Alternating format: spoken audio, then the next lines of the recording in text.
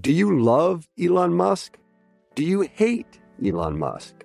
Do you have no idea what to think about Elon Musk? Then we have just the show for you. He's become even more larger than life. Buying Twitter doesn't get us closer to Mars. They are like really close to the edge of like everything falling apart. Like, oh, Elon, I volunteer. Put a chip in my brain. Each week on this podcast, we'll break down, analyze, and debate the most important stories on Musk and his empire. It's all one big universe. You just work for Elon Inc. From Bloomberg Business Week, this is Elon Inc. Listen wherever you get your podcasts.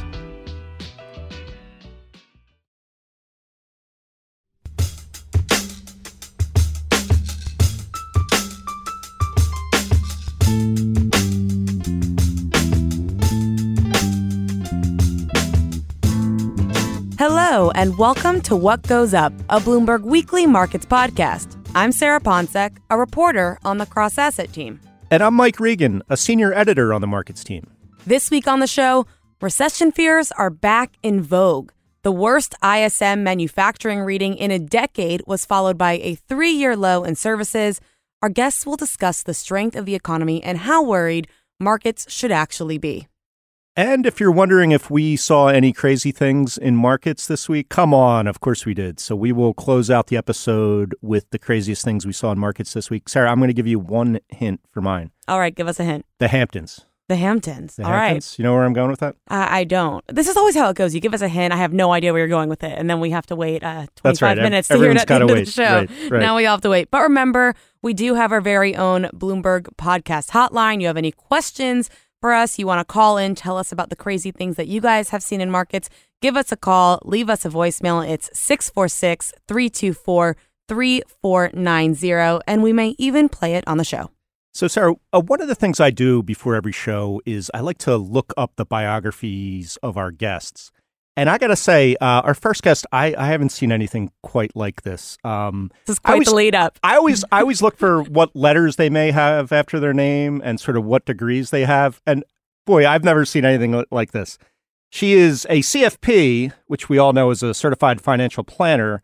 She's also a chartered alternative investment analyst, a certified investment management analyst, and a chartered financial consultant.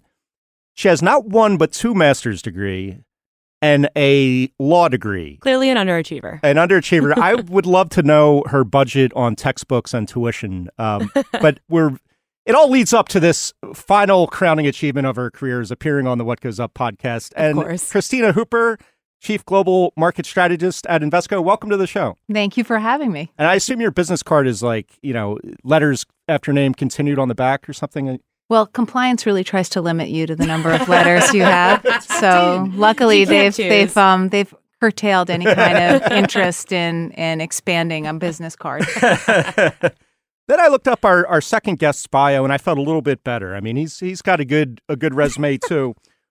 Cornell guy, right? Yes. Cornell guy. And one of the things he's certified in is standard first aid from the American Red Cross, which I did not know we could claim on our resume. I got the same thing. Wow. I'm putting it on there. I don't know if we get to put that was letters. earned here at Bloomberg, by the way. That was? That'll be a qualification for everyone who comes on the podcast from here on out. I feel safer pressing already. the chest of the dummy. Christina, I don't know if you've got your first aid certification. I was a lifeguard, but that lapsed many years ago. And so I feel very, very safe right now that if I were to have any kind of issue, you'd all know what to do. Hands. But Christina, let's start with you. You had a really interesting piece out on the Invesco blog, headline, News versus Noise, assessing the market impact of 3 major headlines. Really interesting take. I wanted to go through a few of the things. One, obviously, is the big story you cannot avoid in the news, the impeachment inquiry into President Donald Trump. And you put that in sort of the noise category. It's not really something that should necessarily affect the markets. But there's always a but, and I think there's always a risk that this could begin to affect markets, especially when you start to think of, does this damage Joe Biden? Does it make Elizabeth Warren more of the front runner? So walk us through, when could this story move from that noise category into the news that really could affect the markets? I think it's going to take a long time for it to be eligible to move from noise to something that really matters. Because at this juncture, what we're really doing is going through a fact-finding investigation. And I think everyone, almost everyone assumes that even if the House were to impeach, that you wouldn't see a conviction in the Senate. So the whole issue becomes moot. But you're right, there can be some peripheral damage to other candidates in the process of this fact-finding investigation and all the media attention that it's getting. The reality is, though, that we have no idea who the nominee is going to be for the Democratic Party. And so one can assume that the most pro-growth candidate on the Democratic side is Joe Biden. But I would give put a big asterisk after that because we just haven't heard enough from the candidates. The only candidate willing to really get out there in terms of in-depth policies on so many different issues is Elizabeth Warren. That's right. So that's causing a little concern on the part of capitalists, members, on the part of Wall Street. But we haven't yet heard from other candidates, and perhaps we could be surprised by some pro-growth policies. Certainly, I think one positive for Joe Biden is he suggests that if he were to become president, he would end the trade war, and we would go back to a pre-trade war kind of relationship with China, which I think would be viewed very positively. Nick Collis of DataTrack, who is a former podcast guest, sent out an email this week pointing out the fact that at this time in 2015, ahead of the 2016 presidential elections, Ben Carson and Donald Trump were even in the polls. I mean, when you take that into account, how difficult is it to actually even think about any election risks to markets because so much could change from here on out? Well, that's exactly right. And that's why even if we were to see a different president, no matter what their policy position is, that would not be that material without looking at the composition of Congress. So it is very hard to define what we would actually see come January 2021. Now, the one headline that I think you agree is less noise, more actual news that we have to worry about is obviously the trade tensions and the back and forth. A lot of people I've heard have offered the theory that, well, this impeachment risk sort of puts the pressure on Donald Trump to agree to a watered-down deal a little bit sooner than he may have otherwise. At the same time, he tweeted this week that, oh boy, look at what this impeachment is doing to the stock market. So he seems to be trying to push the narrative that it's the impeachment that's causing the volatility in the markets. Are the two related? I mean, can the impeachment threat actually get us to a trade deal sooner, do you think? Or is it just crazy to even try to predict what is going to happen in this situation? Well, I think what the impeachment threat does is it creates fatter tails. It increases the likelihood of extreme outcomes, whether it is greater likelihood that the U.S. takes minor concessions from China and calls it a deal, or we could see something moving in the opposite direction where the U.S. takes a very extreme, aggressive position with China, something along the lines of the news report from Bloomberg last week on capital controls and the U.S. mulling that banning or restricting of investments in China. So I think that impeachment does matter in that it could cause an outsized reaction one way or the other in terms of the U.S.'s trade policy. Sarah, if you're wondering why I'm smiling, it's because I just had the headline Donald Trump and fatter tails pop into my head. I think we might have to go with that. I think we're bringing you back. Like, how many years? Peter, let's bring you in here a little bit because a lot of the economic data we've seen this week, it kind of looks like the economy needs a little first aid. You see what I did there? Yeah, really making these jokes today. That was really clever. That was good, right? Thank you. But walk us through all the releases we've seen this week. What is sort of the bottom line takeaway from the ISM manufacturing services, ADP?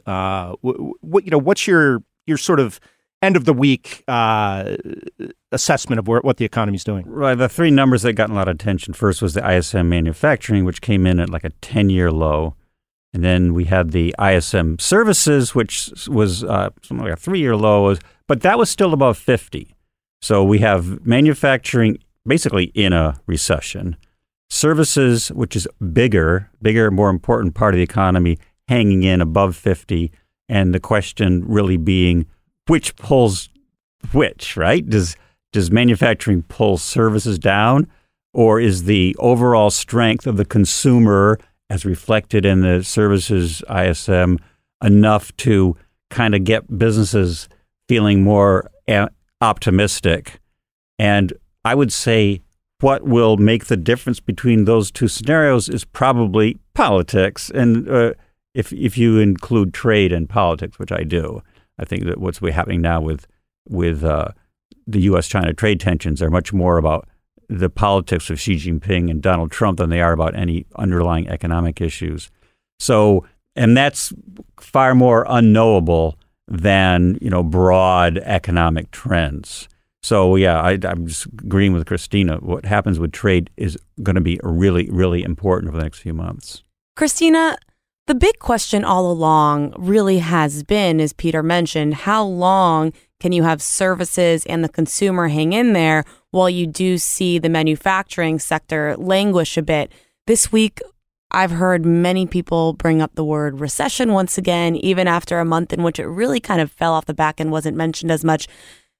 Do you think at this point it's still a bit dramatic and it's more about slowing growth, or do you think recession fears are actually valid at this point in time?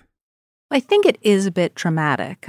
It was just a shocker. Markets had gone on quite merrily throughout the end of August and through September.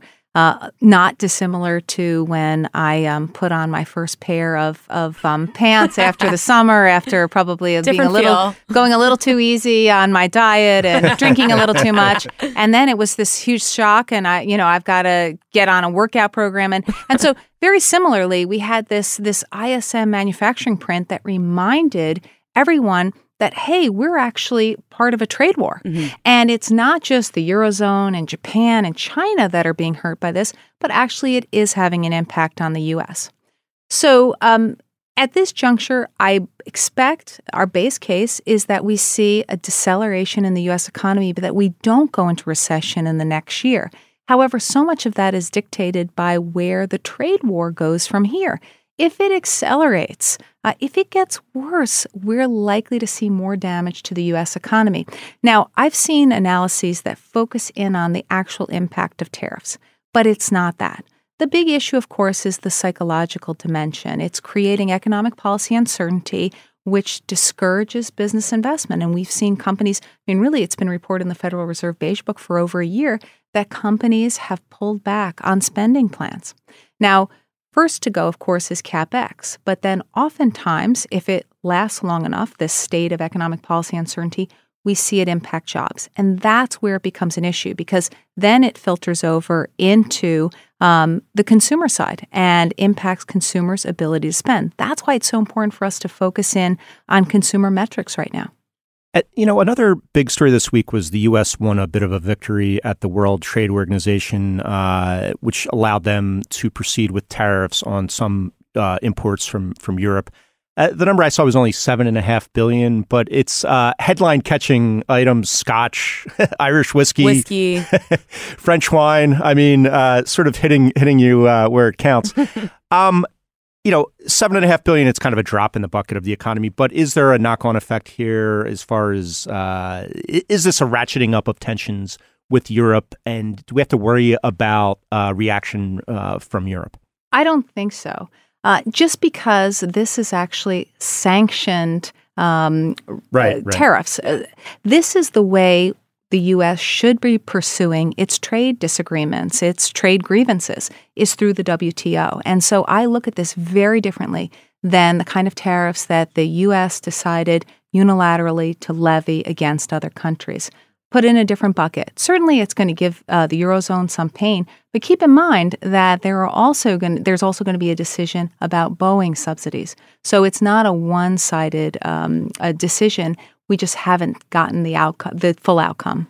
Peter, Christina mentioned that we have seen trade weigh on business confidence. When it comes to those consumer metrics, where do we actually stand right now? We keep hearing people say that the consumer is carrying the economy on its back. What does the picture actually look like? Well, let's start with the obvious, which is we have 3.7% unemployment. Right. It's really historically low. We've sort of gotten used to it because it's been going on for a while, but this is really just almost unheard of. And the beauty is that it's occurring without inflation. Inflation is actually below the Fed's target. Usually, if the Fed would have expected by now that if unemployment ever got this low, we would have had an outburst of inflation. So consumers are in a great position here. And I think it's important to keep that in mind because we tend to focus on the negative, but there's a huge positive here.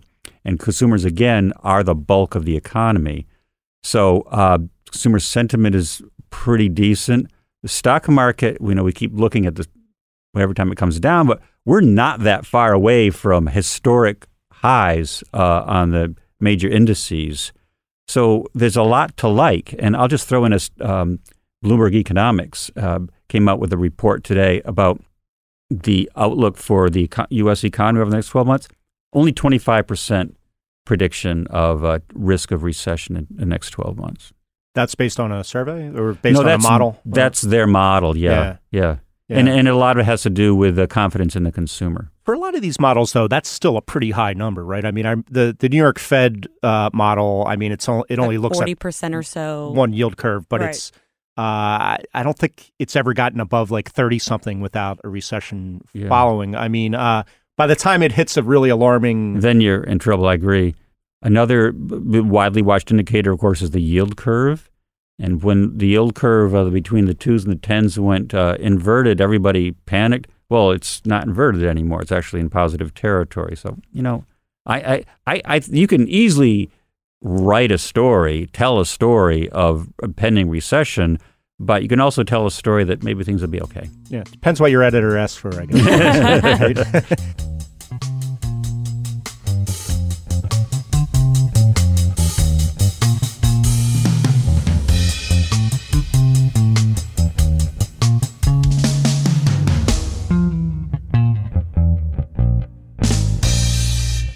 To address our new climate reality, the world needs radical solutions. Collaborate for a greener future at the Bloomberg Green Festival, a groundbreaking celebration of the thinkers, doers, and innovators leading the way. From design and culture to technology, science, and entertainment, hear from inspirational speakers and immerse yourself in climate solutions. July 10th through 13th in Seattle. Title sponsor, Amazon. Get 20% off using promo code Radio20 at BloombergLive.com/greenfestival. Seeing such a divergence in two scenarios that you could potentially see playing out, what do you actually advise clients to do at this point in time, especially when so much of it seems to hang on the back of what happens with trade, which is so difficult to predict?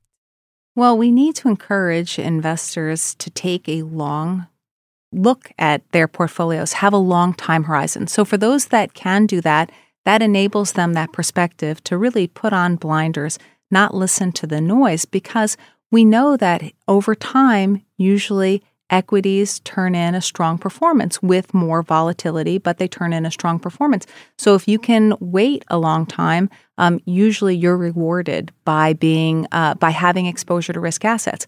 That's particularly so in an environment where the Fed is accommodative. We are late cycle, but it is an abnormal late cycle because usually late cycles are characterized by central bank tightening, and that is not the case. The central bank is actually getting more accommodative. Just this week, we saw, expectations go up significantly, and I think that that speaks to a very positive environment for risk assets. So to put it simply, expect more volatility.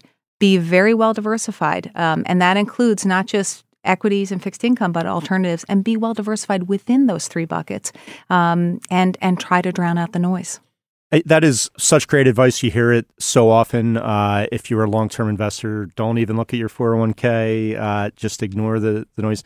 Do people really listen to that, though, or do you find clients just can't help but peek at those numbers? I think when the headlines become alarming enough, clients can't help but worry, and that is completely understandable. Look at 2008, 2009. There was just so much alarm, and I think it took many by surprise that things got so bad so quickly. So that creates a hypersensitivity to what's going on now. But the reality is, had someone put on blinders back then and ridden through it, they probably would not have even realized how bad things got before they got better. I do want to ask, in the same post that Mike mentioned at the beginning of the show, I saw that you also wrote that investors should take advantage of opportunities created by downward volatility in order to acquire oversold assets, such as Chinese stocks. Now, I feel like that's kind of an interesting take. Chinese stocks, why? And also, what other areas do you feel like at this point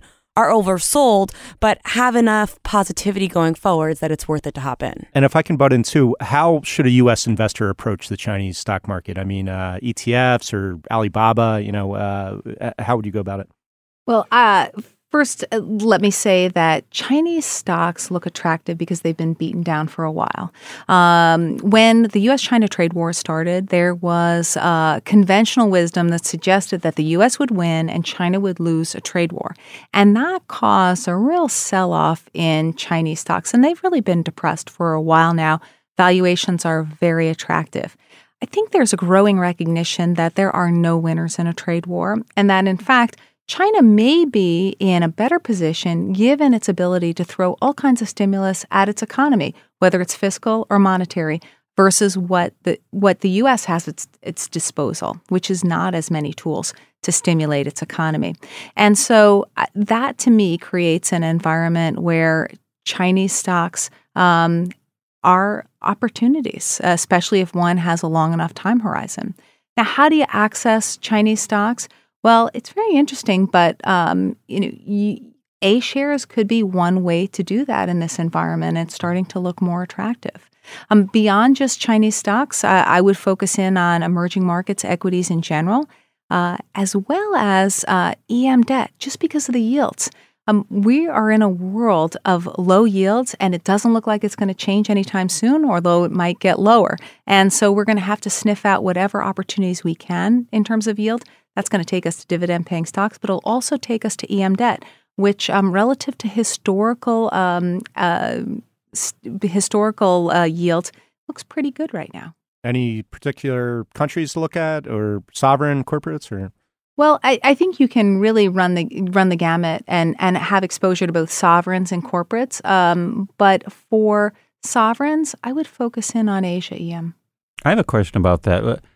This sounds a little bit like reaching for yield, being dissatisfied with what conventional assets give you and saying, well, I'll go to some more obscure corners of the investing world. And of course, that can turn out really badly. What about the alternative of just saying, okay, I'm going to have to live with the fact that yields are kind of low and that's just my life? Doesn't sound like a very happy life. Well, you haven't given a great set of options, but if you want, if you're willing to take lower yields, then you're going to have to save more. Yeah. But I would say that going out on the risk curve, so to speak, moving into higher yielding asset classes, as long as you're well diversified, can make sense. If you're adding U.S. municipals, high-yield municipals, as well as EM debt, you're getting a well-diversified array of yielding debt. And as long as the correlations don't go to one. As long as the correlations don't go to one. But I will tell you that one big headwind has been removed from emerging markets equities, and that is balance sheet normalization. Mm-hmm. That was creating a huge liquidity suck, and that is going away. Mm-hmm. I'm going all 100-year Argentina bonds. Yeah, 100%. Entire portfolio. That 100%. sounds very safe and natural. I will tell you that is not advocated by me. That was just a joke for anyone out there who cannot take a joke. Or it was completely serious for our listeners in Argentina. Do we have some sort of a footnote we can read right now, a compliance footnote on? Yeah, right. Read all the footnotes. Do not listen to Mike Regan, I think, is the main footnote. We'll put an asterisk in the description. Yes, right. Peter, real quickly, before we get to the crazy things, I have to ask you about this piece you have in Business Week. Everyone has a wealth number. What's yours? And the lead is really funny. You say, the world needs a more precise way to describe wealth. Millionaire is too broad, covering everyone from random pikers with a scant $1 million in net worth all the way up to people just shy of billionaires. Billionaire has the same problem. And the point being, you know, what's it mean to be a millionaire or billionaire anymore? So tell us real quickly what you did with this. You basically created a scale. A scale which is based on logarithms and said, okay, look, if you're $1 million is 10 to the sixth power dollars, so you're a 6. $1,000 is 10 to the third, so you're a 3. And so your net worth, it can be boiled down to a single number.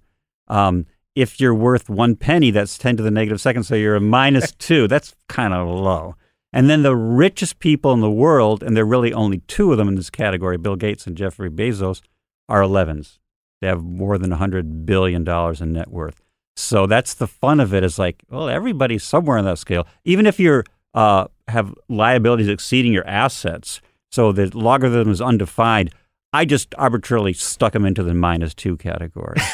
That's really interesting. Yeah. Especially, I hope that catches on. It is catching on. It's like amazing. People should look at it on the internet.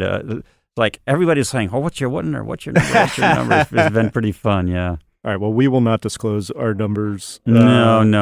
On this show, we will disclose the craziest things we've seen in markets this week. Is it true that Invesco is an 11 in terms of the amount of assets under management? 900-something billion? Actually, we're at a close to 1.2 trillion. So you're a 12. A 12. Amazing. Wow. Nice. They beat Bezos.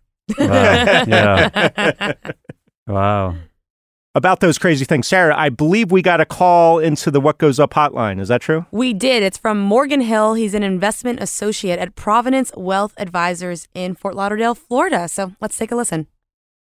I noticed on Tuesday that Charles Schwab and Interactive Brokers actually announced that they're issuing a commission-free trading platform for stocks, ETFs, and options online. And what was crazy about it, that as soon as that announcement came out, both of their tickers, as well as TD Ameritrade and other brokers, dropped at least 9%. So the market interpreted that as a negative, I guess, but just thought it was crazy. So it was, and then we saw TD Ameritrade follow, we saw E-Trade follow, and it just really plays into that whole narrative of what we've seen of these different brokerages just in a race to the bottom. Yeah, it's pretty. It was a pretty big story.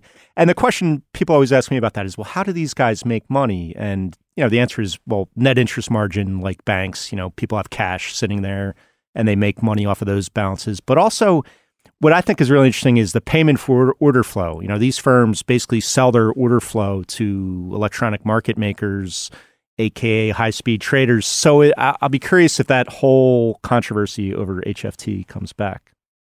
People always love talking and ragging on HFT, so I wouldn't be surprised if it gets its day in the sun again. Well, thanks to the caller. That's a good one. Sarah, can you top the zero commission fees? I don't know if I can, but I think this is a pretty good one. I think we could say there's been some craziness going on over at Credit Suisse. There was this investigation disclosed in which one of the former heads of the wealth management unit left, and the CEO had sent a private investigator, a detective, after him. Well, Bloomberg had a great story out this week, and what they disclosed was that there was one day when the two parties were at the same party together, and they got in a fight supposedly over gardening. And they make it out to seem as if ever since that moment, there's been this back and forth between the two, which is one criticized the quality of the other's garden. Right. Yeah. So it's pretty unbelievable. I guess you asked for gardening leave after that kind of oh man, the groans. Geez. Need a better studio audience here. Peter, can you top the Great Garden Wars of Zurich? It's kind of a weird one. I went to a book party for Stephen Schwartzman this week. He has a new book coming out called What It Takes. And he spoke at the New York Public Library in the Schwartzman building, as it happens. What a coincidence. Yeah. And at the end of it, he was asked about what Bernie Sanders said, which is that I don't think billionaires should exist. So impromptu, he shot back, I don't think Bernie Sanders should exist. So Bold. I wrote a story about this, and it was getting a lot of traffic. And then suddenly we had the terrible news about Bernie Sanders having stents put in. And I'm sure he's going to be fine, but it was a little scary. And so we kind of submerged that story. It was not in good taste. Not the best timing. But thankfully, they have come out now and said Bernie Sanders should be fine. Yeah, which is great. He'll be at the next debates, et cetera, et cetera. Yeah. Well, you won't get a lecture from me. I've never been famous for my good taste. Shall we say? What is Schwartzman's, a 7 or an 8 on your scale? Yeah, he's a 10. A 10, okay. Oh. Yeah, he's up there. But he's not a 12. No. Christina, did they inform you of our tradition here with the craziest thing? Yes, but I'm not as interesting, certainly, as the stories you have. So I have to apologize in advance. But No apologies. This seemed pretty crazy to me, and it just has to do with Fed funds futures. If you look at the CME Fed Watch tool, in just a week, and of course, during the course of that week, we got the ISM manufacturing number and we got the ISM services number. But in the course of a week, we went from less than 50% expecting a rate cut at the end of the month to a full 88% or so expecting a rate cut at the end of the month. So talk about a story where bad is good. Right. Markets always seem to find a way to find a silver lining, and this seems to be it. Yeah, especially to move that close to the meeting, I think is pretty rare to see those moves that close. Especially given how much dissension we've heard from the Fed, the reluctance with which some members actually voted for a cut in September. Very interesting. There's no doubt that the meeting this month will be very, very well watched. And hopefully they will only have plastic utensils because, we don't want to see any kind of a violence break out in the course of a Fed meeting that could be very charged. Yes. Okay. These are all good, crazy things. I'm going to go out on a limb and say I think Hamptons, I might have won. What is it? All right. Just tell us already. All right, Sarah. I consider you a trendy New Yorker. That's safe to say. Right? I think you might be you might be giving me some there. No, you're trendy but I'll New Yorker. take it and run with it. From a bridge and tunnel guy like myself, you're a trendy. So this is straight out of the headlines from the New York Post. I'm not making this up, by the way. The hottest new psychedelic drug trend among trendy New Yorkers is illegal toad venom. What? Illegal toad venom. So apparently you take a Colorado river toad and you have to milk the venom out of it.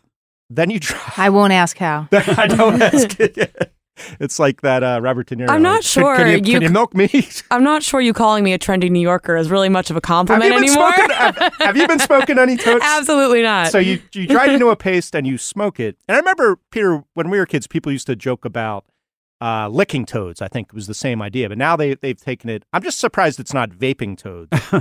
That's nice. But here's this one guy sitting cross-legged on a blanket in his Soho apartment. Barrett Paul inhaled toad venom smoke through a glass stem pipe. I saw my younger self with my parents and ex-boyfriends in places I'd been hurt. I experienced 45 minutes of shooting through the universe and being reborn. So this is the craziest story I've ever seen. And obviously it's very, of course, if you're going to have a psychedelic drug trend, it's going to be popular in the Hamptons. Recently, the Post reports 21 people in white robes gathered at a mansion in the Hamptons to smoke the substance with the same shaman that Paul used. So you may ask, well, what does this have to do with markets? Yeah, what does this have to do with markets? And the answer is nothing really. Nothing, okay. It's such a great story. Mike just wanted to bring it up. But it's a black market, right? But Mike, if I had known that there was such a liberal interpretation of the craziest, he's cheating a little bit. Craziest I'm not sure market event of the week, it. I would have told you the story about the squirrel that actually asked a hiker for help. What? For its injured baby. Yes, absolutely. This was in the news in the last week. In Pulaski, Virginia, a hiker was walking on a trail. A squirrel came out and wouldn't let it pass, and it tugged on the hiker's pants and brought it to its injured small baby squirrel, which was being menaced by a cat. This is beautiful. Isn't this? I mean, this is one of those feel-good moments that's not just crazy, but is heartwarming. Oh, all is good in the world now. But did it really ask for help? I was assuming the hiker was smoking some toad venom or something. That could have been the case. All right. Well, that's a good one, too. But this is a black market, so it is. I think I'll give you that. It's a stretch. It's a stretch. But it was crazy, so I'll give you that. And the squirrel relates to first aid. So it all ties back together in the end. It's all coming together. All coming together. With that said, though, Christina Hooper, Peter Coy, it was so great having you both on the show today. Thank you. Thank you.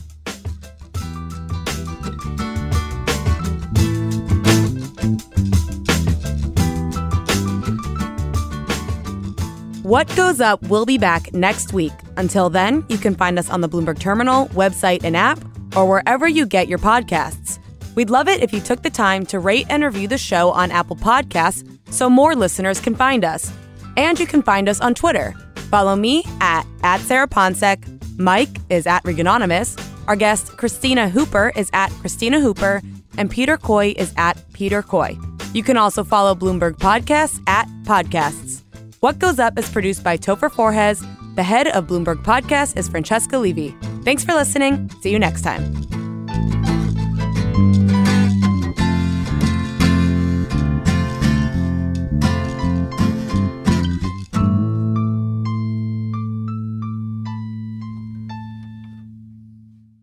To address our new climate reality, the world needs radical solutions. Collaborate for a greener future at the Bloomberg Green Festival, a groundbreaking celebration of the thinkers, doers, and innovators leading the way. From design and culture to technology, science, and entertainment, hear from inspirational speakers and immerse yourself in climate solutions. July 10th through 13th in Seattle. Title sponsor, Amazon. Get 20% off using promo code RADIO20 at BloombergLive.com/Green Festival.